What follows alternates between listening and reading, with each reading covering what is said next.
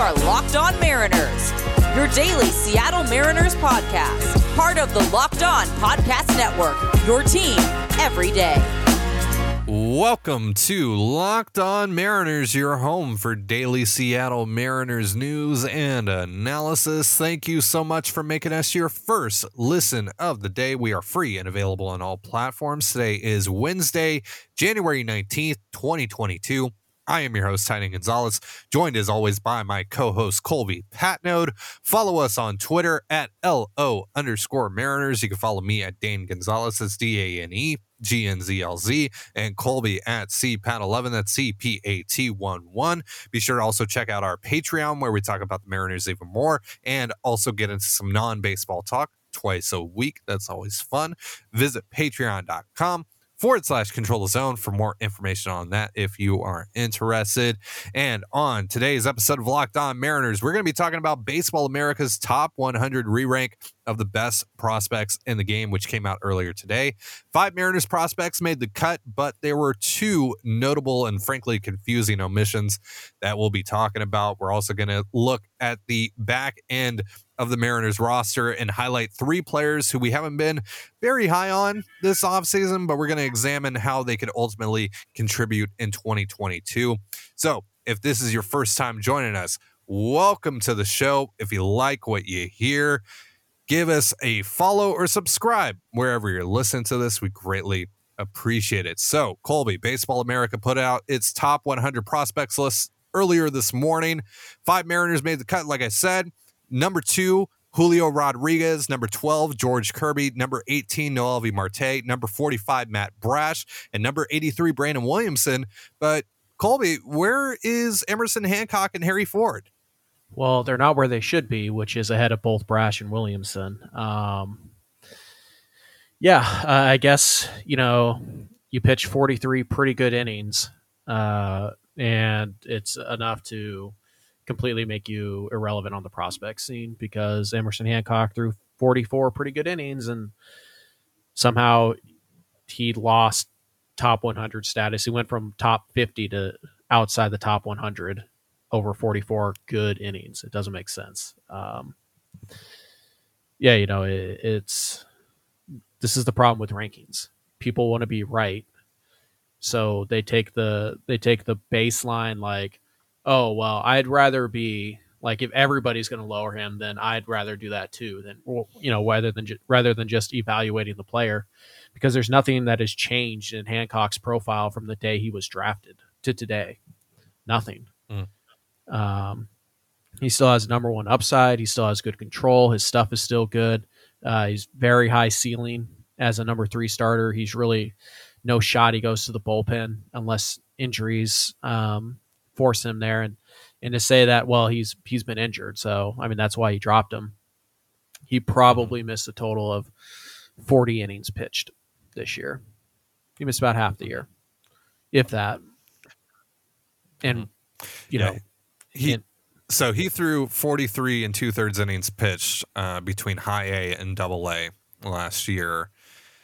Averaged under a strikeout per 9 innings. Walk rate wasn't ideal, but not terrible.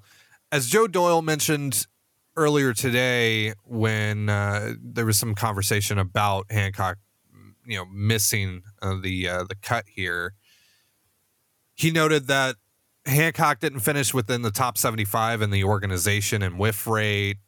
But again, you go back to the shoulder fatigue. That's kind of the big thing here. And yeah, that's a concern, obviously, especially considering that he had some injury concerns that dropped him down to the Mariners pick at number 6 in the 2020 draft. But overall, I don't feel like that should discourage anyone from the point of basically dropping him 75, 65-ish spots out of the top 100. Like, that's a bit egregious to me. Like, we've talked about this a little bit. I believe we talked about this exact situation in kind of what the perspective is on Hancock on an earlier show, probably last week or the week before. I can't remember, but this is just a bit much, right? Like, even taking the fatigue into account, even taking in some of the, numbers where he didn't really perform how you would expect him to, it doesn't feel like this is enough of a sample size, especially when you take everything that happened into consideration to determine that he's no longer among the game's elite prospects. I mean, this is kind of the problem with the top 100s as well, is that like people, they look at the top 100 and they say, oh, those are like elite prospects. It's like, they're not. There's like 8 or 9 elite prospects. And then the difference between 15 and 70 and 100 is not that big, right? It's oftentimes you're talking about just personal taste. And so these things are 100% subjective. Joe mentioning that the Hancock didn't finish in the top 75 in the organization. Who cares? It's 1 year. It's his first year in pro ball. There's nothing wrong with the numbers he put up. Does he need to be better? Sure. But does that mean you drop him from top 50 to outside the top 100? No, It doesn't. There are not 100 prospects better than Emerson Hancock. That's a fact. Anybody who tells you otherwise, they're lying to you. There are not 100 prospects better than Emerson Hancock. There are not 100 prospects better than Harrison Ford. Yeah, see what I did there? There's just not. Those two guys are top-notch prospects. They would be the number one prospect in at least half the organizations in baseball. There is zero reason for you to devalue Emerson Hancock right now. Now, ultimately, could they be right? And could Hancock just not really live up to the hype? Sure. It's definitely possible. It's possible with all prospects. But in my mind, can you reasonably come to that conclusion after 44 innings in his first year in pro ball? No, you cannot. This is more about protecting yourself as an evaluator and saying, oh, well, I'm going to take what's most likely to happen on a guy, because what's most likely to happen on Hancock is that he's a number 3, number 4 starter. And that's usually not a top 100 guy.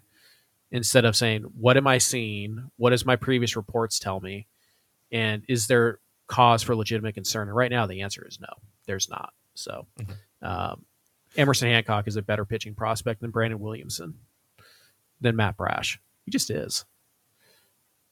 Williamson. And that's not to discredit either one of those guys. Both of those guys deserve to be in the top 100. We have pounded the table for both of those guys to be in the top 100s of, like we talked about Williamson and Brash last week and how they should probably be in, Pipeline's top 100 and Baseball America's top 100 and all that stuff, because that's who they are. Like, they are, at least to us, definitively two of the game's top 100 prospects.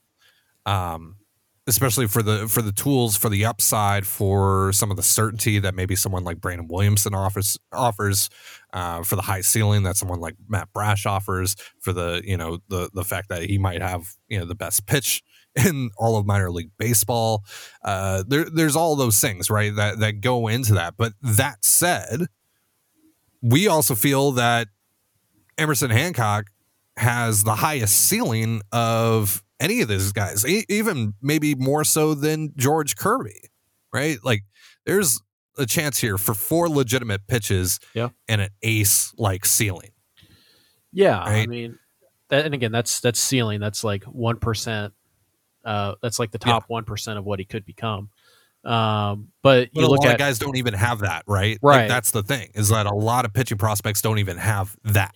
So the fact that you can go into that and feel like, hey, maybe there is an outside shot here. There's a legitimate non-zero chance that this guy could eventually develop into an ace. Like, that's something that doesn't go away with 44 innings. I'm sorry, it doesn't. No, and I mean, Brandon Williamson doesn't have that upside. Brandon Williamson has the same likely projection as Hancock, minus the upside. And we like Williamson, we like Brash, but to me, it's funny to me that people are willing to discredit basically Emerson Hancock over 44 innings, and they start throwing tags like, oh, he might be a reliever. And it's like, you were saying the exact same thing about Matt Brash a year ago, and now he's a top 50 prospect. Come on, man, have some consistency. Because Matt Brash didn't add a pitch. Matt Brash is still throwing the same stuff he threw last year, year before. It's fastball slider. So what changed? He produced. That's it. Yeah. He produced. It's still fastball and a Matt plus Brash slider. in a way, like, and like, I don't mean this as an insult to Matt Brash or anything, but Matt Brash is kind of like the shiny jingling keys right now. Like, prospect guys look at him and they go, ooh, shiny. Like, that's the kind of hype that's kind of built around him right now. And that's great and all. And I think Matt Brash is going to have an excellent career. Like, I wholeheartedly believe in him as a starter, but I, not for even a second, believe that he's a better prospect right now than Emerson Hancock. Whether he might have more likelihood now to hit than Hancock, I could see that debate. Sure. I understand that. I could understand someone questioning that. But definitively, Emerson Hancock has the highest upside and therefore, to me, is the better prospect. So there is no excuse for him not being in the top 100 of Baseball America or any other publication. It's ridiculous. Colby, we're going to talk more about Hancock, and we're also going to talk about how Harry Ford also fits into all of this in just a second. But real quick, let's tell the folks about Built Bar. It's the new year, so that means New Year's resolutions. And if yours is about getting fit or eating healthier, make sure you include Built Bar in your plan. Built Bar is the protein bar that tastes like a candy bar, maybe even better than a candy bar. You want to eat healthy, but it just gets so boring by like week 3, you might be thinking, this is just not worth it. Where is the chocolate? Well, Built Bars are covered in 100% real chocolate, and most Built Bars even contain 130 calories, 4 grams of sugar, 4 net carbs, and 17 grams of protein. Meanwhile, compare that to a candy bar, which usually has around 240 calories, 30 grams of sugar, and dozens of net carbs. Now, here's an idea for the new year. Go to all your secret treat stashes at home, in the pantry, at the office, in the car, wherever. Throw out all the sugary or calorie-filled treats and replace them with Built Bars. So when you're craving a snack or treat, you can reach for something that's healthy and tastes incredible. And there's so many flavors to choose from. Coconut almond, peanut butter brownie, raspberry, cookies and cream, salted caramel, mint brownie, and many more. In fact, Built is always coming out with new limited time flavors, so check out Built.com often to see what's new. So go to Built.com, use promo code LOCKED15 and get 15% off your order. That's LOCKED15 for 15% off your order at Built.com. You're listening to Locked On Mariners. Thank you again for making us your first listen of the day, just like you do here every day. We greatly appreciate the support. Let's continue talking about this Baseball America Top 100 thing. Let's go over to Harry Ford now. Colby, why should Harry Ford be in the Top 100? Because he's one of the 100 best prospects in baseball. The guy is a plus runner with plus bat speed. Right now, average game power as a 18-year-old. He can catch. There's no debate about whether or not he can stick behind the plate defensively. There's also no debate that if you need to move him, he can play a good second base. He can play center field. He can play up the middle defensively. Plus athleticism. Like I said, the tools are off the charts. And the fact that they think that there's, like, for example, all right, I would not trade Harry Ford for Anthony Volpe. And Volpe came in at number 10. I think that's a little bit high for Volpe, but I get it. He had a huge year, blah, blah, blah. But I wouldn't make that trade. I'd rather bet on Harry Ford. And I'm not saying Harry Ford is the 10th best prospect in baseball. That's not what I'm saying. But the fact that you can legitimately have that argument, it tells me that Ford needed to be in the top 10 or in the top 100. Had to be. And there's no reason. He went down. If you want to say, well, he hasn't really done anything yet. Well, I mean, a lot of these guys haven't done anything yet. And Ford went down and he did perform pretty well in the Arizona League, which, again, not worth much. But I don't see how you can possibly look at the profile that Harry Ford is putting out there and say, there's 100 guys better than him. There's 100 guys I'd rather have than him. To me, this is about proximity and Baseball America not wanting to put a guy who's a few years away ahead of guys that we might see this year or next year, because they want to be able to talk about the guys they're going to see.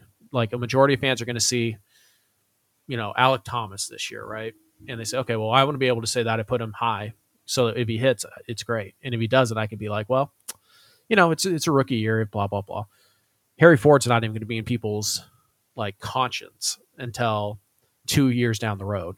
So I don't need to rank him right now. Mm-hmm. And there's a lot of that happens when you do these rankings, because it's really hard to, because you're going to be scrutinized. You're going to be scrutinized for whenever you put your name out there on these types of ranks. And so they try to do something, a lot of people, and I'm not saying Baseball America does this or Pipeline, but a lot of people who do these prospect ranks, they care more about being right than they do about their honest evaluation of the player. We talked about this a few weeks ago with Kyle Glasser, who just completely swapped his original views on Emerson Hancock after 44 innings.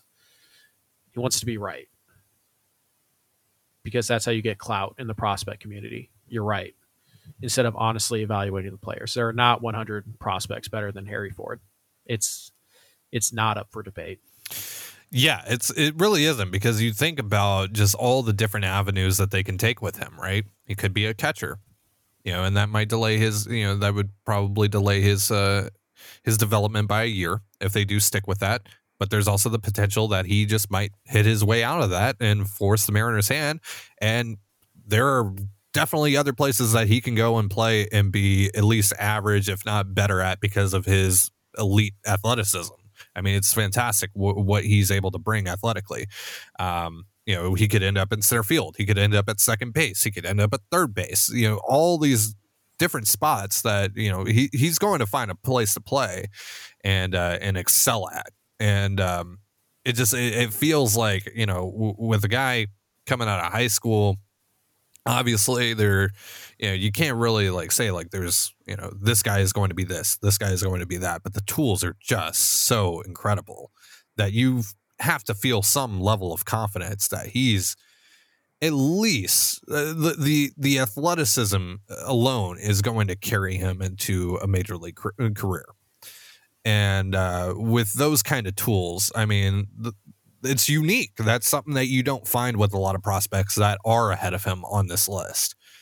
He deserves absolutely for everything that he's got going on for him for the ceiling. And yeah, he was picked, 12th overall in this past draft, whatever. It doesn't matter. That status does not matter. That should have no impact on it at all. His time, his timeline, being kind of far away, being 3-4 years off, all that, even then that could be wrong as well. But even then, that shouldn't have any impact on this. At the very least, he should be 90 to 100. He should be in that range, right? At the very least. I think he's a lot better than that. But at the very least, he should be mentioned among these 100 names. It's ridiculous that he's not, for everything that he has to offer, for that ball of clay, basically, that he is. It's unique. You don't find that in a lot of these prospects. It's very rare what he offers. Yeah, I guess you just had to make room for Nick York in the top 40. Nothing against Nick York. He's a fine prospect. He is not a better prospect than Harry Ford. He's not. I mean, it's not even debatable. I mean, you're hoping that York has fringe average power, and he cannot play second base. Like, Nick York has to hit, and I mean hit, to be worth anything. He has to be DJ LeMahieu at the plate, and he's not. And so we'll see. He showed a little bit of power. That's the one that really bugs me. Is, like I said, I like him. I think he's a pretty good prospect, but unless the dude has another 2 gears to go in the power department, he has to be, DJ LeMahieu, because he's not going to make up defensive value like somebody like, say, Nick Madrigal can. So yeah. And then on the flip side of that, right, Harry Ford has fail safes. Basically, It's like, okay, catching doesn't work out. All right, we'll try you at center field. All right, that doesn't work out. We'll try you at second base. All right, that doesn't work out. We'll try you at third base. Whatever. Right? Positionally, like, that works. And he's going to be good at those spots. And then with how advanced his plate approach is, how advanced his power is already for how young he is, like, I feel very confident that Harry Ford is going to hit at the major league level. I would agree with that, and I think that even if he doesn't, let's say that the bat doesn't develop into what we think it could be, and I think it could be a special bat. Let's just say Yeah. it's even just fringe average. He can still catch and be a good defensive catcher and still run the base as well, and that is more than anything that somebody like Nick York can do. If York doesn't hit, he's not a big leaguer.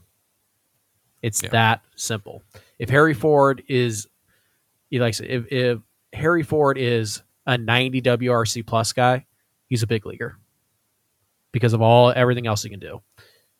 If Nick York is that, he's a fringe 26 man back and forth from AAA guy. And so I just, again, I don't understand the thought process behind Baseball America.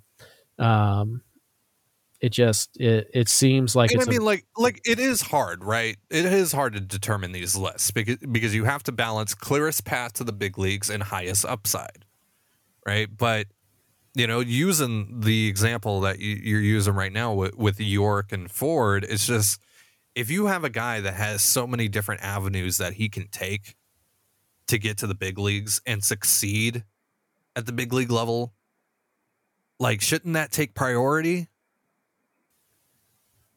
You would think. It's just, but I don't know. It's a frustrating situation. Ultimately, in the end, though, it doesn't matter, right? These are arbitrary rankings made up by people that have to cover hundreds and hundreds and hundreds of prospects, right? They're not going to have the most concrete evidence to support their their rankings, it's good content. And their decisions. Yeah, it's good content. It's right? good content. It creates these discussions. Right. It creates a discussion like today's, right? And that's ultimately the point.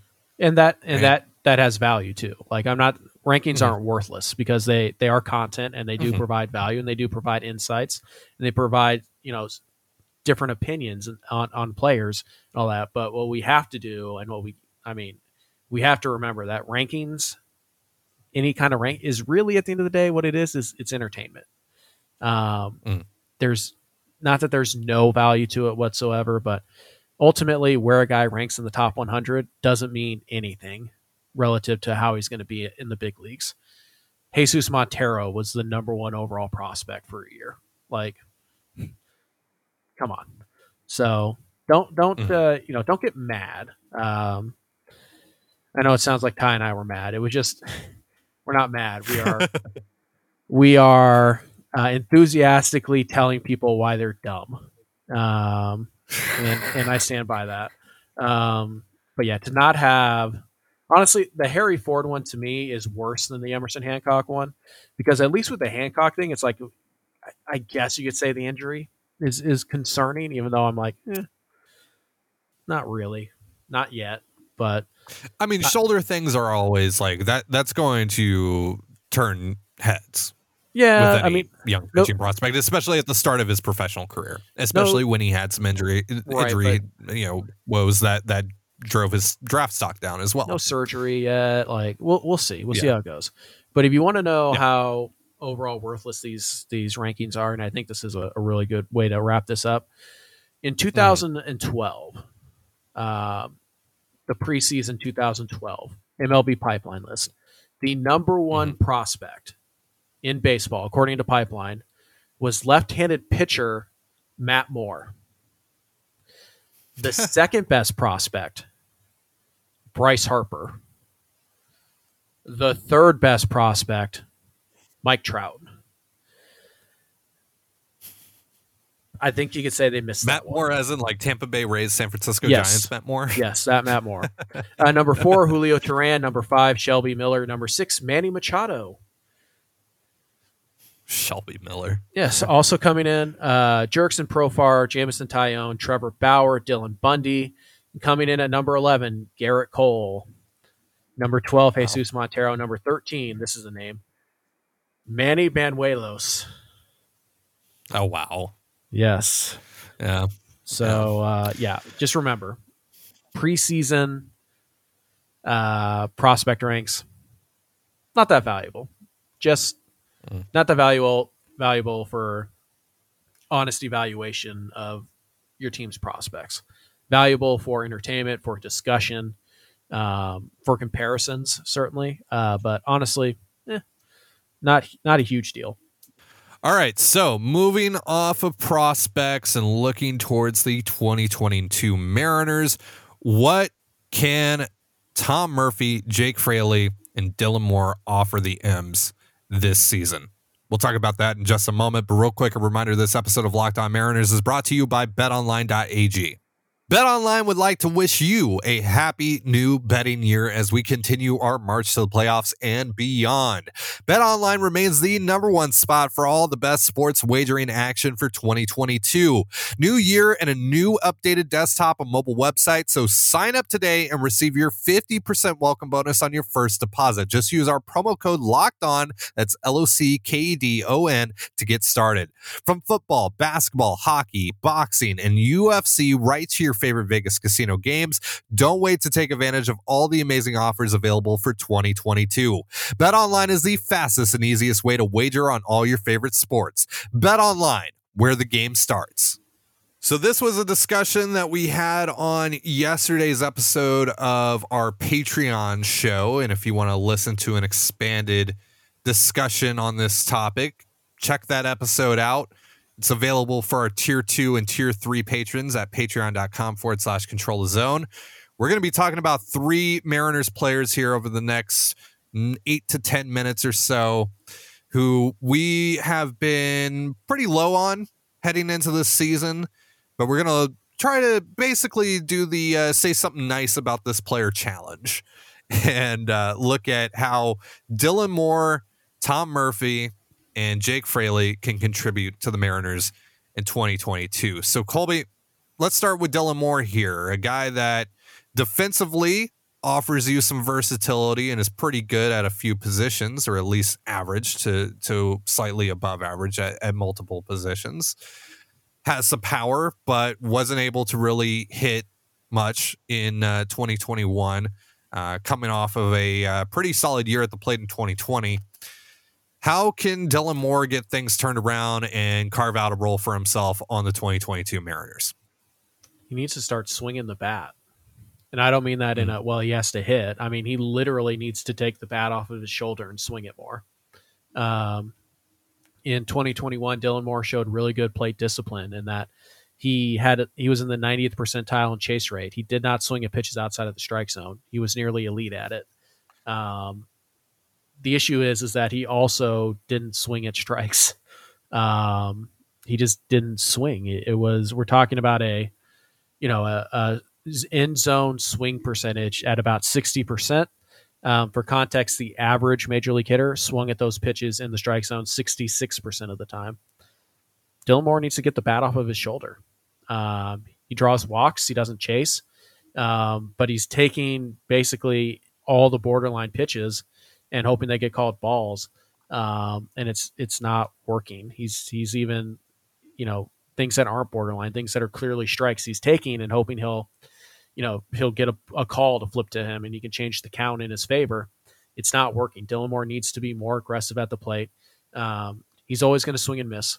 He's always going to swing and miss more than the average player. That's just kind of what his swing is right now. It's not a great swing. But if he swung more, if he took more chances, right, then naturally he would hit more balls. At least that's the theory. And if he can't, could he really be any worse than he was at the plate in 2021? I mean, could he really be any worse than that if he took more chances and missed? Colby, you miss 100% of the shots you don't take. Wayne Gretzky, Michael Scott, yeah. I don't know who that Wayne Gretzky guy is, but Michael Scott, pretty smart dude. Mm-hmm. Yeah. But he needs to swing more. Get the bat off your shoulders because you're still a valuable base runner. You're still a good defender, and you have at least average power, in-game power, and probably above average raw power. So either you need to change your swing and, hope that works, or you need to change your approach, your game plan, and hope that works. Because all Dylan Moore has to do to be a viable big leaguer is hit like 220, 300, 400. It's really not asking that much. Yeah. And if he could do anything close to what he did in 2020, which obviously looks like an outlier right now, then that's, like a borderline all-star with his defense and base running. So, it's to me, it's more of an approach thing, a game plan thing, than it is a swing thing, although both could use work. All right, so moving on to Tom Murphy now. Obviously didn't have the best of seasons, especially offensively, but started to get a little bit hot later on, and obviously missed the entire 2020 season with an injury. So, spending over a year away from the game, comes back, struggled a little bit. They kind of also eased him into game action as well. They didn't play him a ton to start the season. Luis Torrens was primarily getting the starts at catcher to start the year. Historically, pretty good defensive catcher, though last year didn't grade out well from a framing perspective. He also really struggled to reel in relay throws, which was kind of a problem for every Mariners catcher for some reason. But looking at Murphy in 2022, because it doesn't seem like the Mariners are planning on doing anything at the catcher spot, at least for now, Tom Murphy might be your starting catcher in 2022. So what can he offer the Mariners this season? And are you optimistic that he can not necessarily replicate what he did in 2019, but at least put together a season that is closer to that than what he did last year?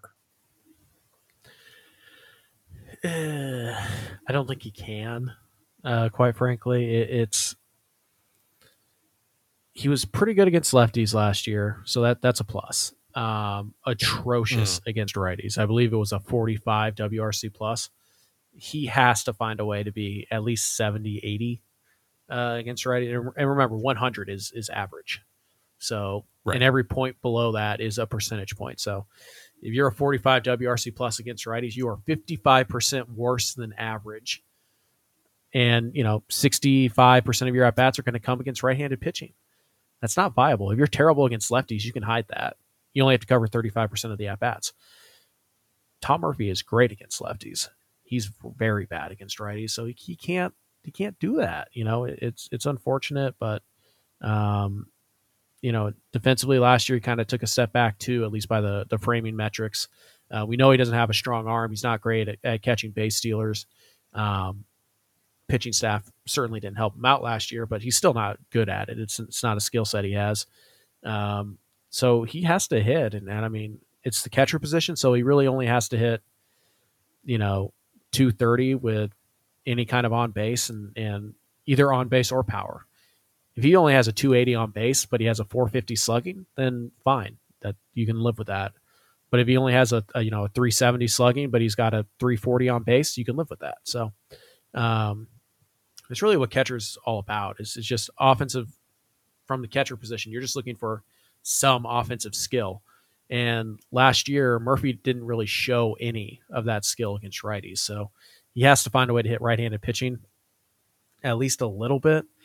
Because if he's running up another 45 WRC plus against righties, you're relying way too much on Cal Raleigh, and probably pretty early in the year, because you just can't afford to sit around and wait for your primary catcher to hit right-handed pitching like at all. So he's got to figure something out with the right-handed pitchers, because he can't be that bad and expect to have his job for long.